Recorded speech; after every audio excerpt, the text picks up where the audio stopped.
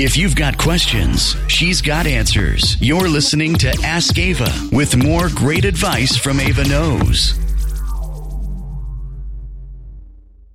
What's up, guys? It's Carson coming to you with more advice from Ava. Today's letter is from Stacy, and it reads, Hey Ava, what's good? My boyfriend and I, both in our 30s, have been living together for 5 years and have 2 children.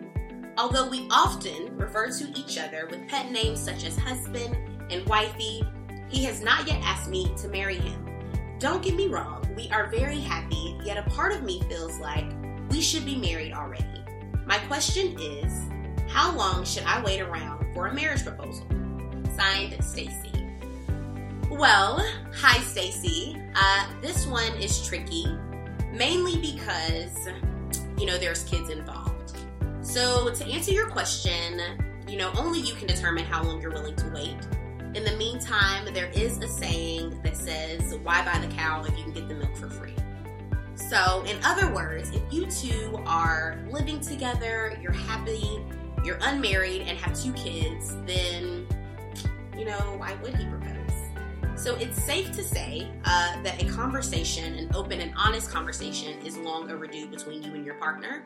And he may or may not agree with you, but at least the 2 of you can get some clarity and get the clarity that you need to make really sound decisions for yourselves and for your children as you move forward. So I hope it works out.